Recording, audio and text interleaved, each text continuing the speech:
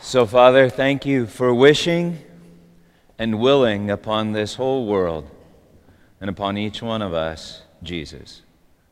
Would you now help us to see him by the power of your Spirit? Help us to preach, Lord God, in Jesus' name. Amen. Have any of you seen my dad?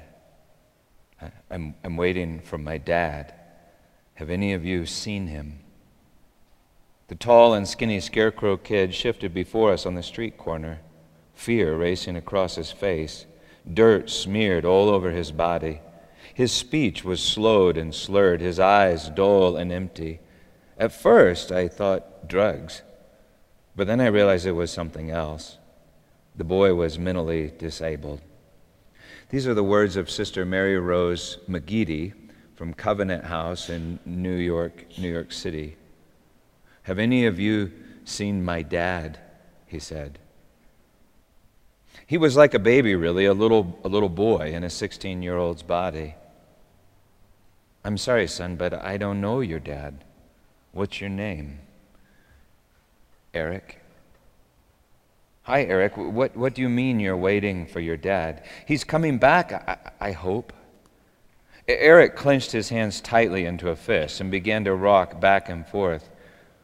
Maybe we can help you. Where do you live, Eric? I don't know. Do you live in New York City? I don't know. Do you live in a city with lots of streets and buildings? Yeah, lots of cars. When did your dad say he would be back? He just took me for a walk, and then he said, wait here, I'll be right back. That was right after he gave me breakfast, but he must be coming back, right? How long have you been here, Eric? I don't know. I've been here a while. Have you slept here? Yeah. I sleep in my pipe. I wish I had my blanket, though, because it gets really cold. Your pipe? Where's that, Eric? Eric pointed to the bridge that runs along the Hunts Point section of the Bronx and then led us to his home. Sure enough, hidden in the dirt and squalor of a dark corner sat a large old pipe. Is this where you sleep, Eric? He nodded. Eric, how many times have you slept in your pipe? 1 time? 2 times? More times? I sleep here a lot. Eric, what's your last name? Eric? No, your other name. Do you have another name? Like, I'm Mary Rose, but my last name is McGeady. Do you have another name? Just Eric. His name was just Eric. You wonder how many people in this world are like just Eric. People with little power who find a closed door at every turn. You know, in this insanely affluent and media-soaked culture of ours, we occupy ourselves with the lifestyles of celebrities and successful business folks. Well, most of the world lives like Eric, just Eric. You wonder how many people there are in this world like just Eric, people with little power who find a closed door at every turn and yet have this persistent and belligerent hope that he's coming back. Thinking, I must have a source, I must have a father, and he must be coming back. Of course, we Christians, we believe that we do have a father, and he is coming back in the form of Jesus Christ our Lord. He's coming back for us. But what about Eric? You know, if you didn't want to help Eric, it would be really convenient to believe that God wasn't coming back for Eric and didn't care about Eric, that God was not Eric's father and Eric was not your little brother.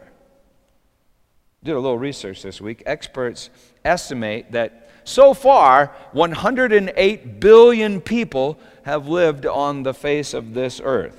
Whether you start counting 6,000 years ago, like a lot of fundamentalist Christians do, or you start counting 50,000 years ago, like a lot of anthropologists do, the number would be about the same, because the first 40,000 years there would be so very few people. So 108 billion people created with the breath of God and dust. And of those 108 billion people, approximately about 8 billion of those people have named the name Jesus, called on the name of Jesus. Many of those 8 billion argue that God the Father is coming back for them, and He's coming back for the other 100 billion who haven't called on the name of Jesus. He is coming back. He's coming back for them in order to consign them to endless torment, for they did not call on the name of Jesus. And this is a really ironic part. The name Jesus means God is salvation.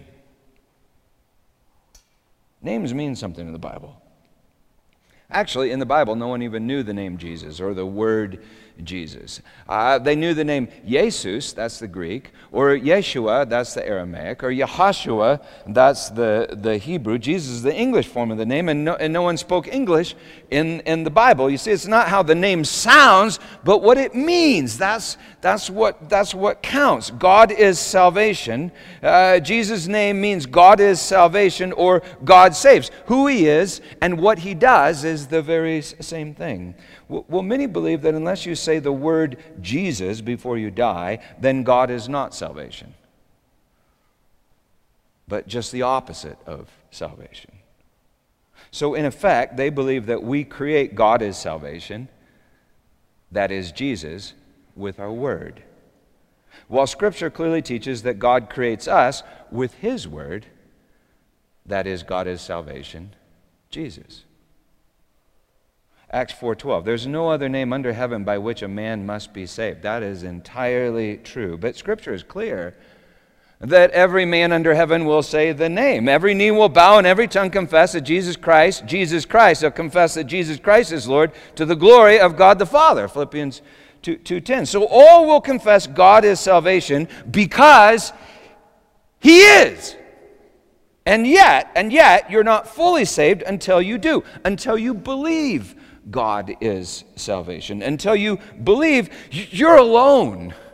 You're in the dark. You're trapped in your own illusions like a homeless kid taking shelter in a cement pipe.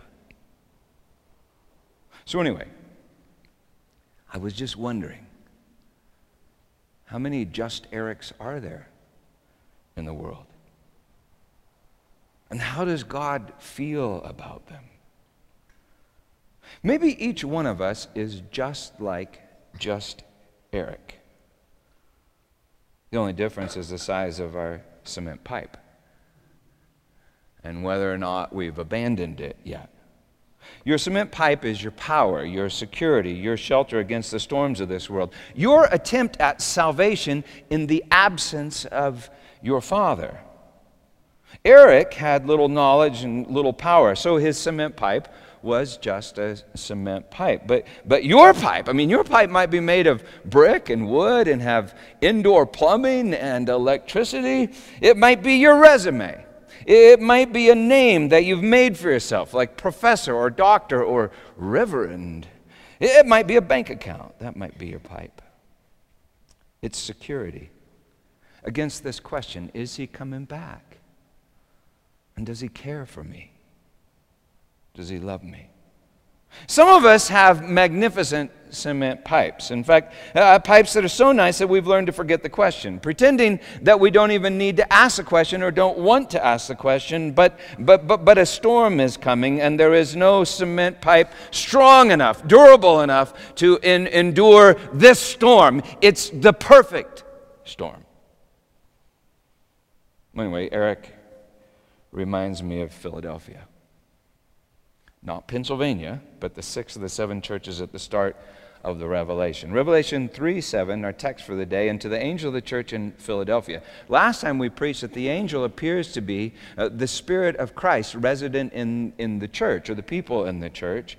Some would argue that the Spirit of Christ is even resident in each and every person that God created, for God breathed His breath into earth to make each person. A person, then, is like a cement pipe, an earthen vessel containing the ruach, the breath of God, like Just Eric.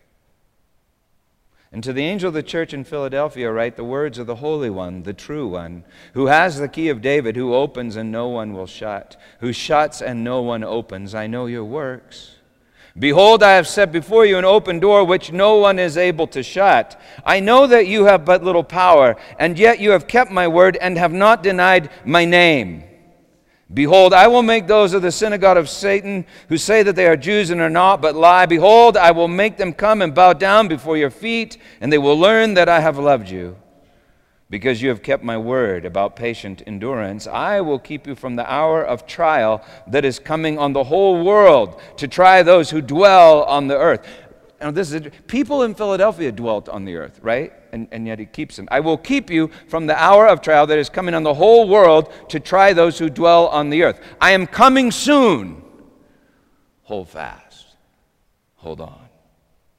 A great storm is coming, the perfect storm to test those who live upon the face of the earth. But Jesus is going to keep Philadelphia from the storm. Some say that this hour of trial is a 7-year period sometime after the year 2017. So Jesus is saying this: cheer up! You won't be around for the great storm because I'll rapture you out before that 7-year tribulation. So cheer up, hold on, I'm coming soon. Actually, it will be sometime after the year 2024. That's silly. That's just silly. Jesus is saying the whole world will experience this trial, at least within one generation. And then he's saying, I'll keep you from it. He just said, he said, I will keep you from it. He promises to keep them, but probably not with power, right? Because this is what he just said. I have placed before you an open door. I know that you have but little power. A more literal translation is this: I have placed before you an open door because you have little power. He will keep them from the storm, but probably not with power over the storm. Probably with something more like power through the storm. He'll keep them. You may remember that once Jesus calmed a storm. Perhaps even more amazing, he walked through a storm on the face of the water. Even more amazing to me, he slept through a storm in a boat on a raging sea. John 17:15, Jesus prays for his disciples, saying, I do not pray that you should take them out of the world, but that you should keep them out of the evil. That's the literal translation. He uses the same phrase there in John 17 he uses here in Revelation 3. He kept them out of the evil, and yet they all suffered the evil, right?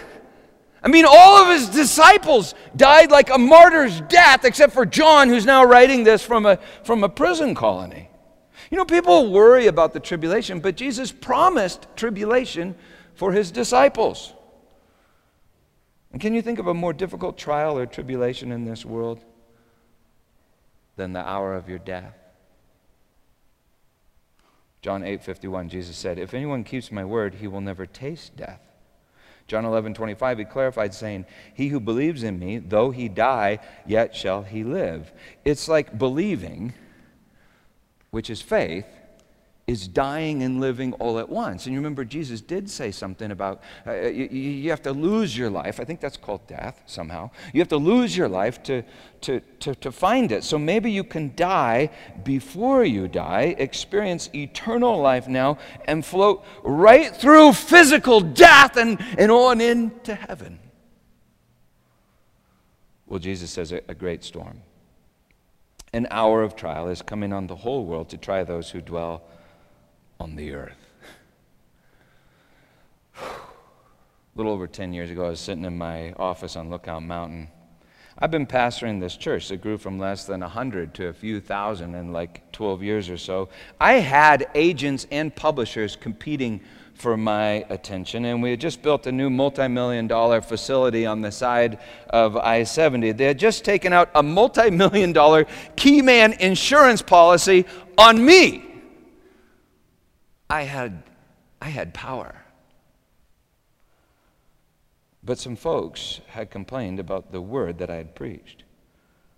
And now my denomination was demanding that I make a public confession that, number one, there's a group of people that cannot be saved, which means God is unable to save some. And number two, that God takes pleasure in damning this group of people, which means that God doesn't want to save some, which to me sounded like renouncing God is salvation, or at least renouncing it. It sounded like renouncing His name, Jesus.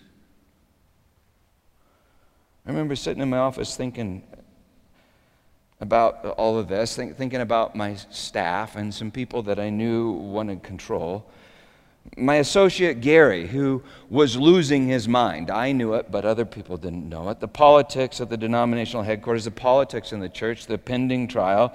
I had thought that I was invincible, but now as I thought of all these factors coming together from all these angles, I remember sitting there and distinctly remembering this scene from this movie, The Perfect Storm.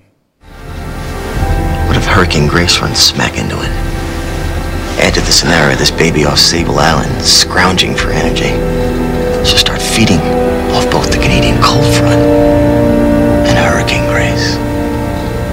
You could be a meteorologist all your life and never see something like this. It would be a disaster of epic proportions. It would be the perfect storm. And it was. It was a perfect storm. Was a miracle storm. It may have included all sorts of evil, but it was very clear to me that God was in charge. I was publicly tried, defrocked, and removed from my denomination and my church. It felt worse than death. For you can die with dignity, but it felt like something was intent on stripping away all my dignity. Or what I thought was my dignity. Everything that I had worked for. If just Peter had a cement pipe, that was it.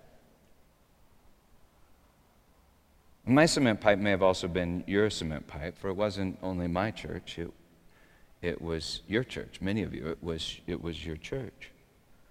Within a few weeks, some of you met me and Francis and Susan. You met with us, and you asked, a bunch of people, we all asked together, can we worship together in downtown Denver? And so 10 years ago, last night, December 9th, 2007, we held our first worship service as the Sanctuary downtown. At the time, a friend gave me a prophetic word. Do not believe every word that people give you, for some people speak the name of God in vain for their own purposes, but I had come to trust prophetic words from this friend. He had also prophesied the storm. He came to me and he said, Peter, the Lord told me that Revelation chapter 3, 7 through 10 is for you. That's what we just read. And as you know, it's also for the church. It's addressed to the angel of the church in Philadelphia, and maybe to like some weird angel of our church right here. Look, I have placed before you an open door. Now, there is no period at the end of that Greek phrase, and it's followed by the word hoti, H-O-T-I, normally translated that, for, or because. The ESV translation is really weak, and I think that's because what Jesus next says is so counterintuitive. We think that open doors are usually opened through power, right? Through strength, or maybe even through dynamite, and that's the word Jesus uses, dunamis in the Greek. It means dynamite or strength or power. Jesus literally says, look, I have placed before you an open door because you have little dynamite. You have little power and have kept my word and have not denied my name. In case you forget, his name is Jesus, and Jesus means God is salvation. Now, frankly, this is all still a bit embarrassing and extremely, it's rather nerve-wracking for me to talk about this, but I think I'm supposed to do so because I didn't map out the preaching schedule with this in mind, with this verse following on December 9th last night up in Evergreen and 10th this morning down here. I didn't do that. For 10 years, the little power has felt miraculous to me. My every effort to make a big splash or set off some kind of dynamite, it's all fizzled. And yet, every time I plan to quit, I see an open door. An open door that Peter Hyatt did not open. I place before you an open door because you have little dunamis, have kept my word and not denied my name. So what's the open door? It might be worth asking that question as a church as well as individuals, even if, especially if, your name is Eric or you're just Eric. So what's the open door? Maybe it's the door to your heart. Or like to our heart, the church's heart. In the very next section, the letter to the angel of the church in Laodicea, Jesus says this, "Look, I stand at the door and knock. If anyone opens the door, I will come into him and eat with him and he with me." It appears they're not opening the door in Laodicea because they have a very nice cement pipe. They say, "I'm rich, I've prospered, I need nothing, I don't need any help."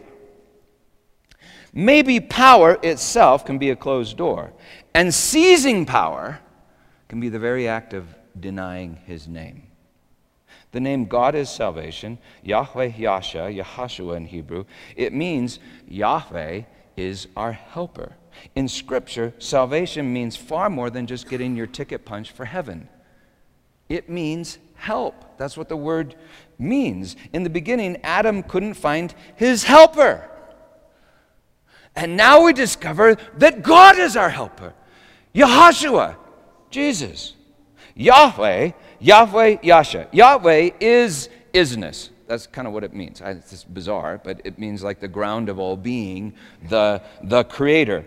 A creature cannot create itself, or it hasn't been created. To be a creature is to be created. And to truly know your creator must be then somehow to observe your own creation. To be created is something that you cannot do by definition. To be saved is to observe your own creation and thus come to know your creator.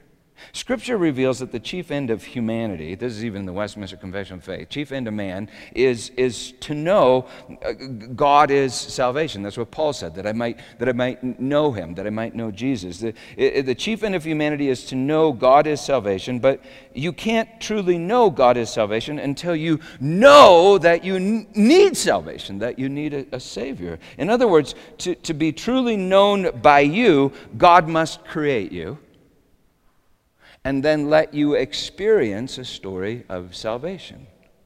He must subject you to futility, disobedience, nothingness, evil, and the void, and then save you with His Word, the very Word that created you in the first place. His name is Jesus. It means God is salvation. The thing that keeps you from knowing God is salvation is believing the lie that you are salvation.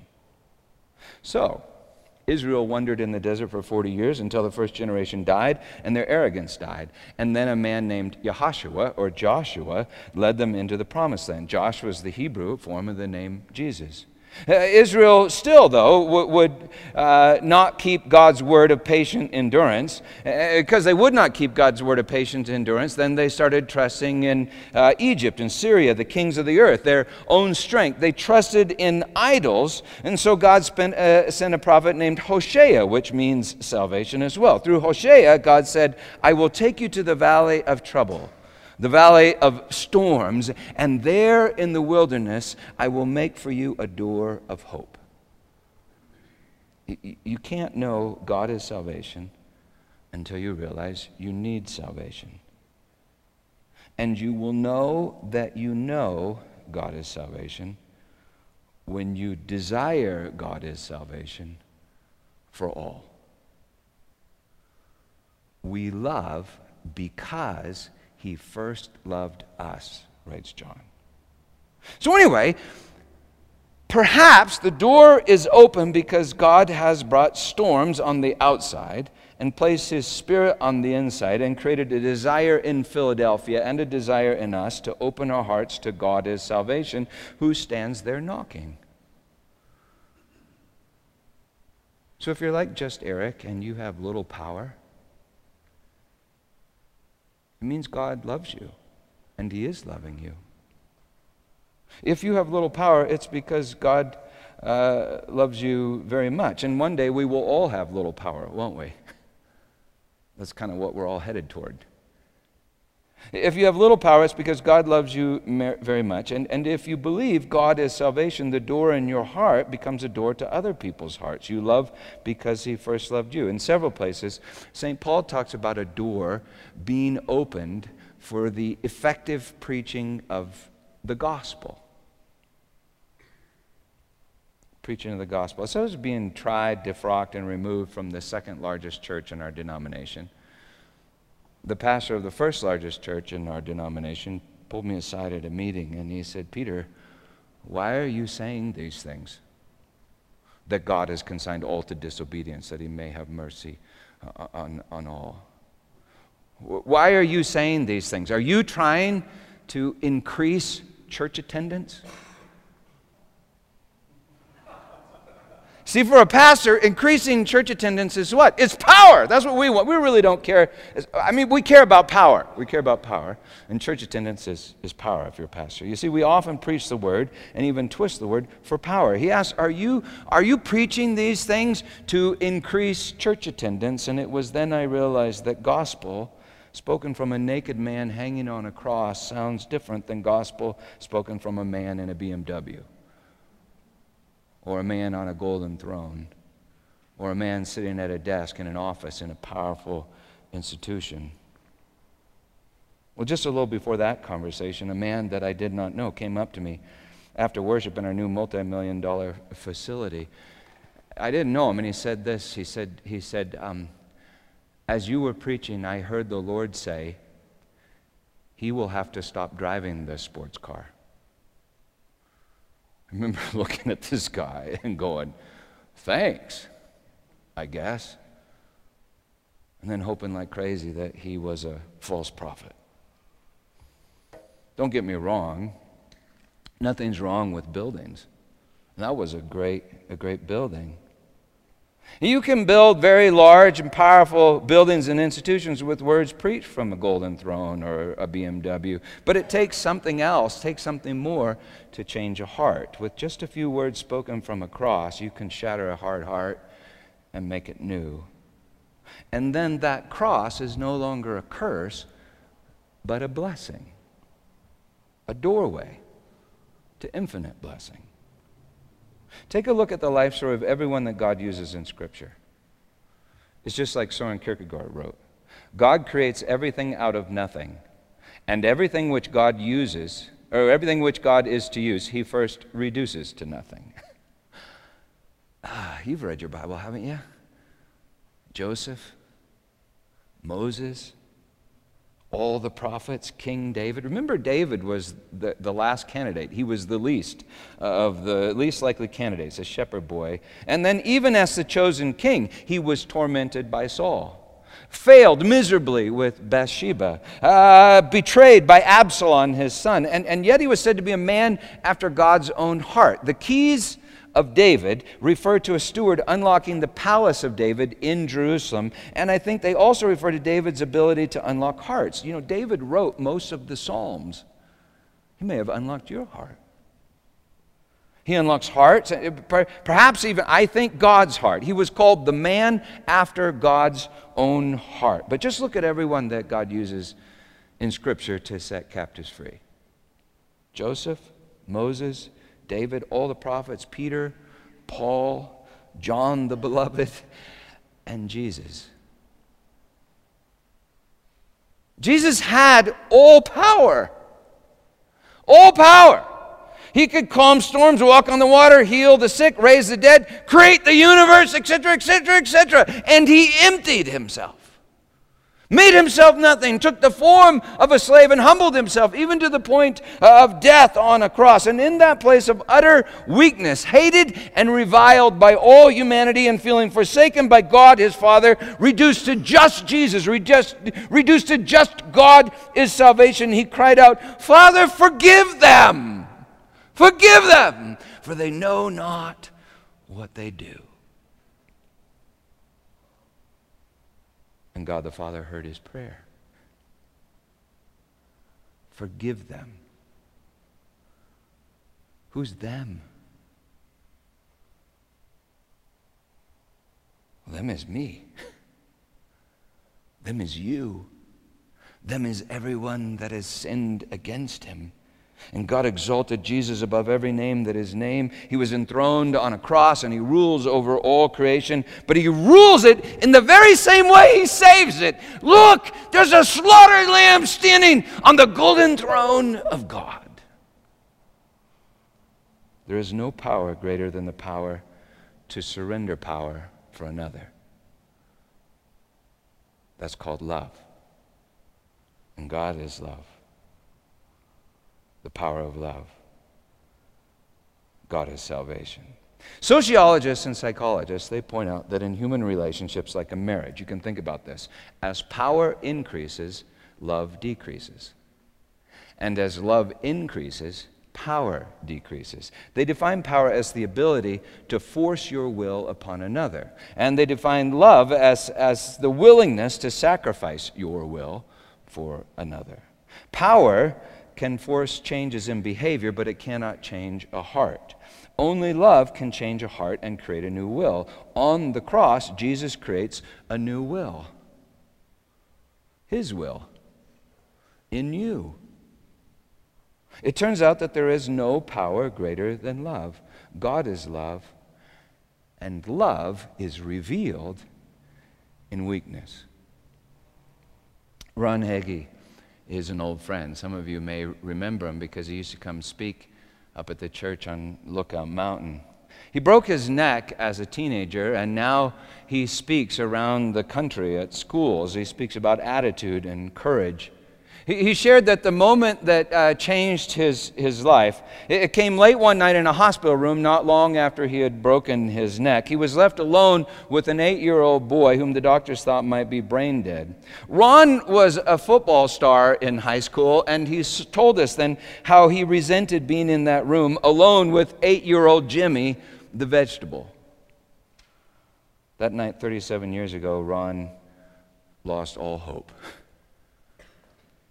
He said the dam just broke. And he began to sob and cry out to God. Alone in the darkness, he cried out, God, if you won't heal me, God, if you won't heal me, please let me die. I can't even take care of myself. I can't dig a ditch. I can't hug my girlfriend. I can't do anything. Please, please, please just let me die. And then in the darkness,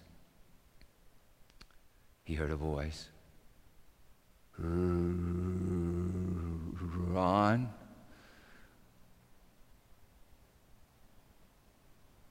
I love you.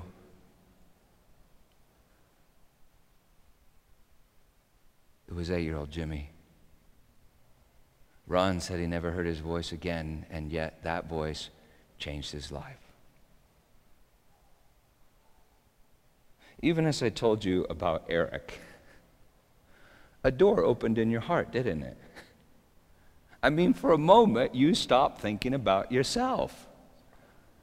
And you started thinking about just Eric. This is the judgment according to Jesus. Whatever you do to the least of these, my brothers, you do to me. You see, I think Jesus actually calls to you from the powerless and the weak.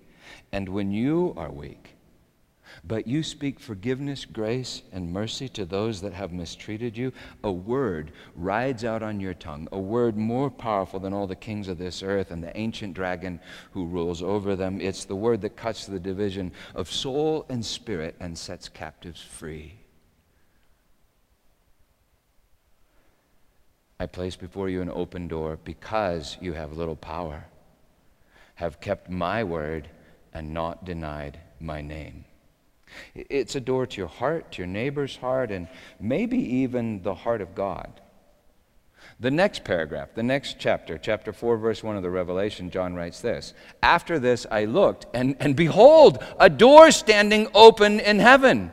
Jesus then calls to John and said, John, come up here and take a look. John sees the throne of the Lord God Almighty, and a slaughtered lamb is standing on that throne. Jesus is the Lamb of God, who John said is from the bosom of the Father. He's the heart of God, and he bleeds for you.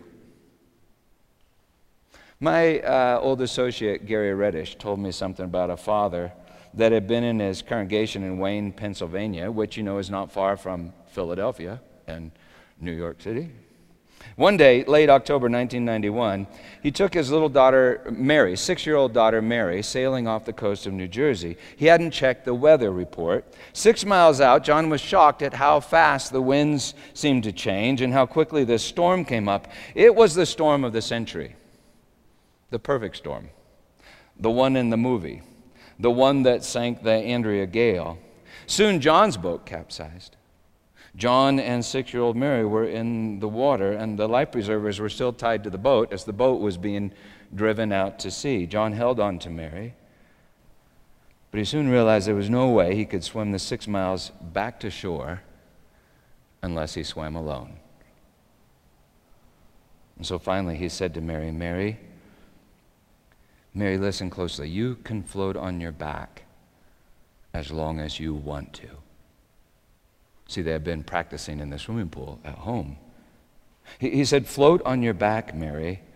I'll swim to shore, and I will be back for you.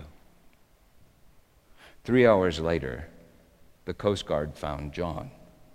Together they looked for Mary in 20 to 30-foot swells in the midst of that storm. They looked for an hour and a half. It was almost dark, and they were using the spotlight when miraculously they found Mary. She had been floating for 5 hours. When the guardsmen pulled her on board, they asked, Mary, how did you do that? And this is what she said. Well, my daddy said I could float on my back as long as I wanted to, and that he would come back for me. My daddy always does what he says.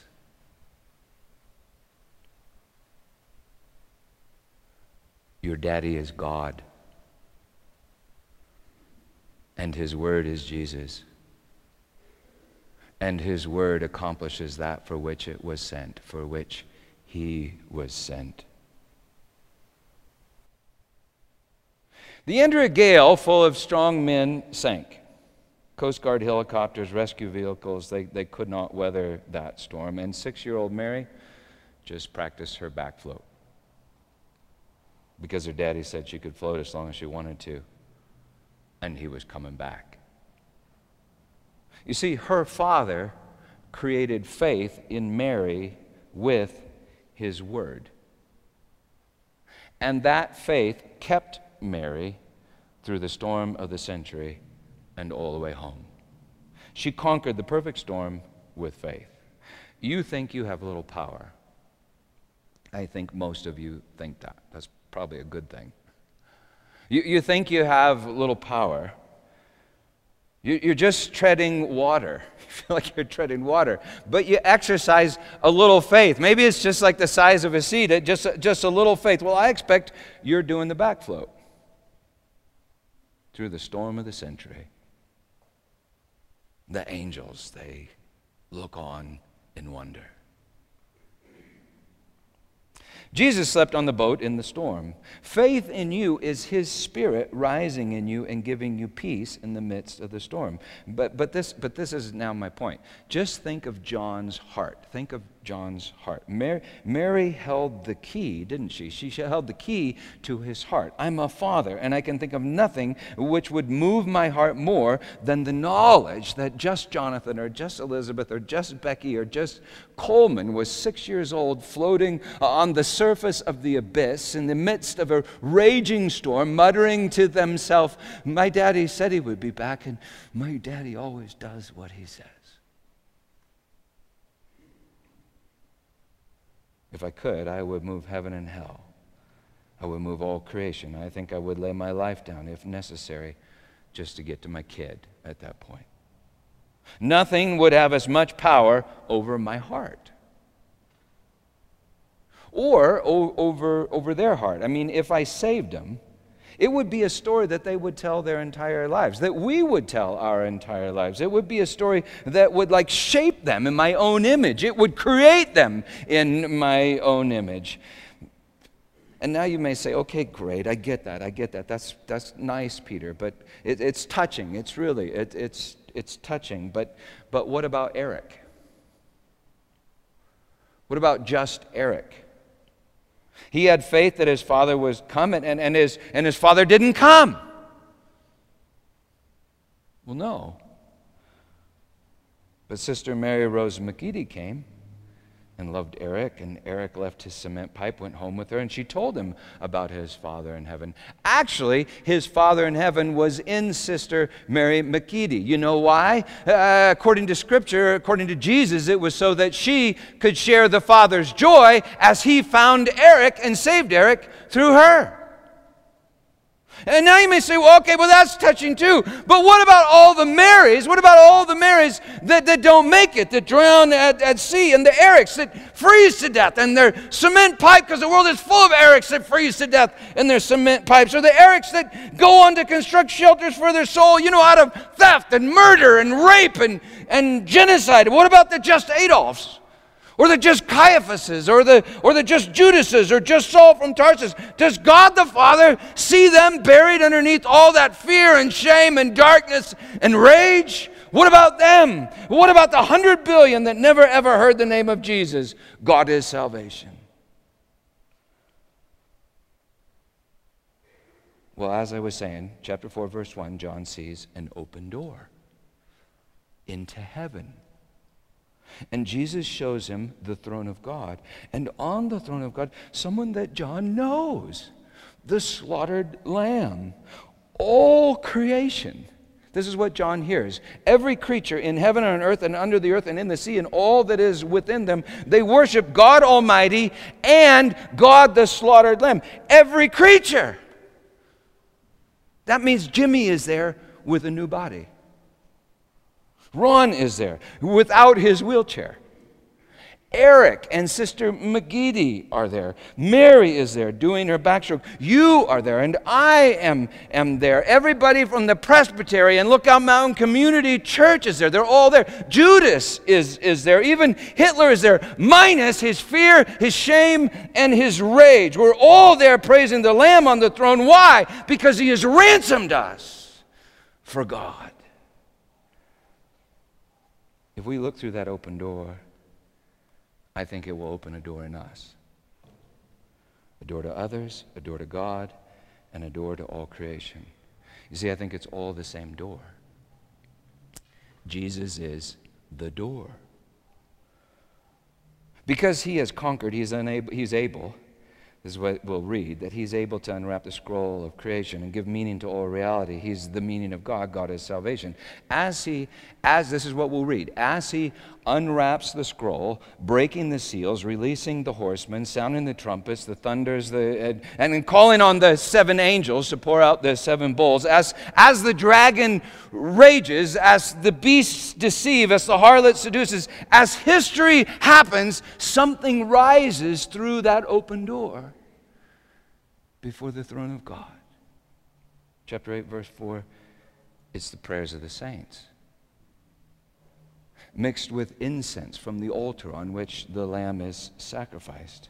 It's prayers, not crusades, not government programs, not big budgets, not even mission organizations or agencies. It's prayers. Prayers rising from where? Prison cells.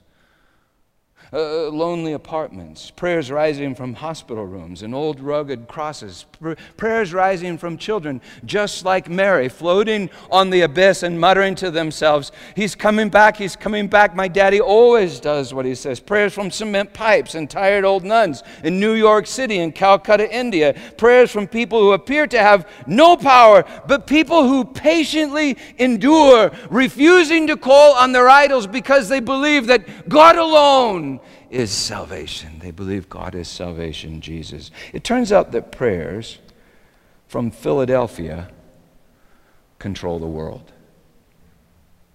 For there's an open door between Philadelphia and the throne of God, and his name is Jesus. All things work together for the good with those who love God and are called according to his purpose. So what's his purpose? Salvation. It's his word, Jesus. And I think we've been called according to his purpose. Ultimately, all that he has created is called according to his purpose, even those hiding in giant cement pipes that don't love his purpose but hate his purpose. God will shatter their pride and save them from themselves, even as he has saved us from ourselves. But as for us and as for now, I do suspect that God has placed before us, and I mean this collectively as a particular church, like one of the 7 churches, I do suspect that God has placed before us an open door that no one can shut. Because we have little power, have kept his word, and not denied his name. God is salvation.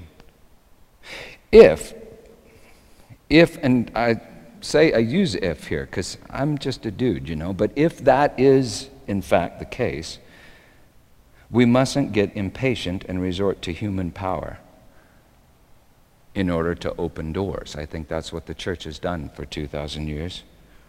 Resort to human power to open doors, claiming that God might not be salvation if we don't first believe that he is salvation.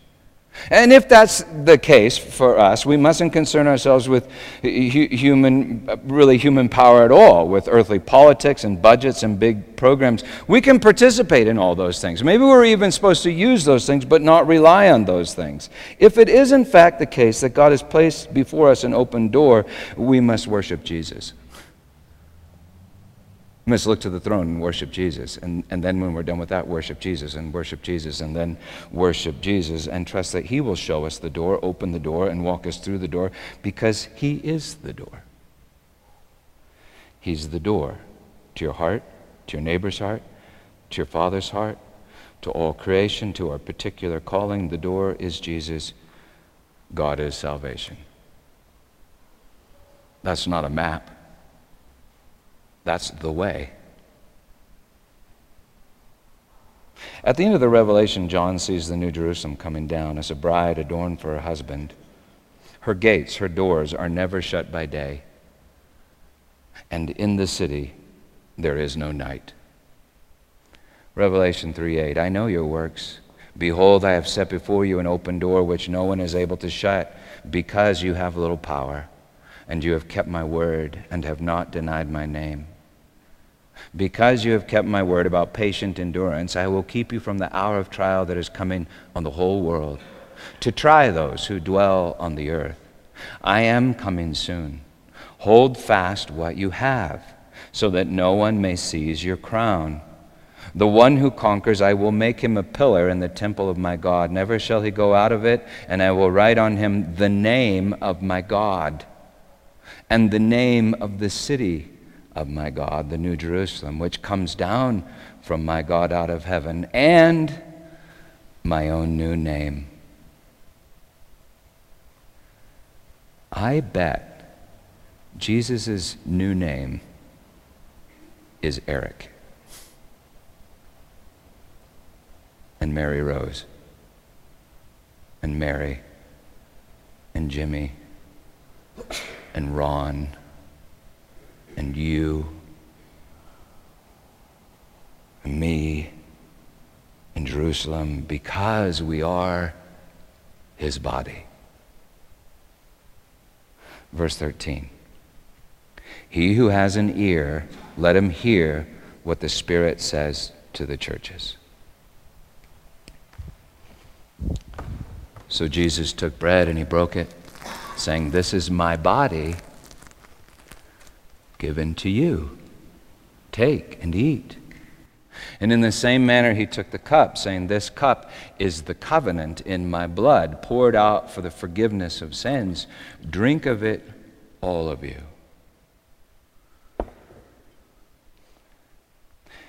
Behold, I set before you an open door. Let him who has ears hear what the Spirit says to the churches. Amen.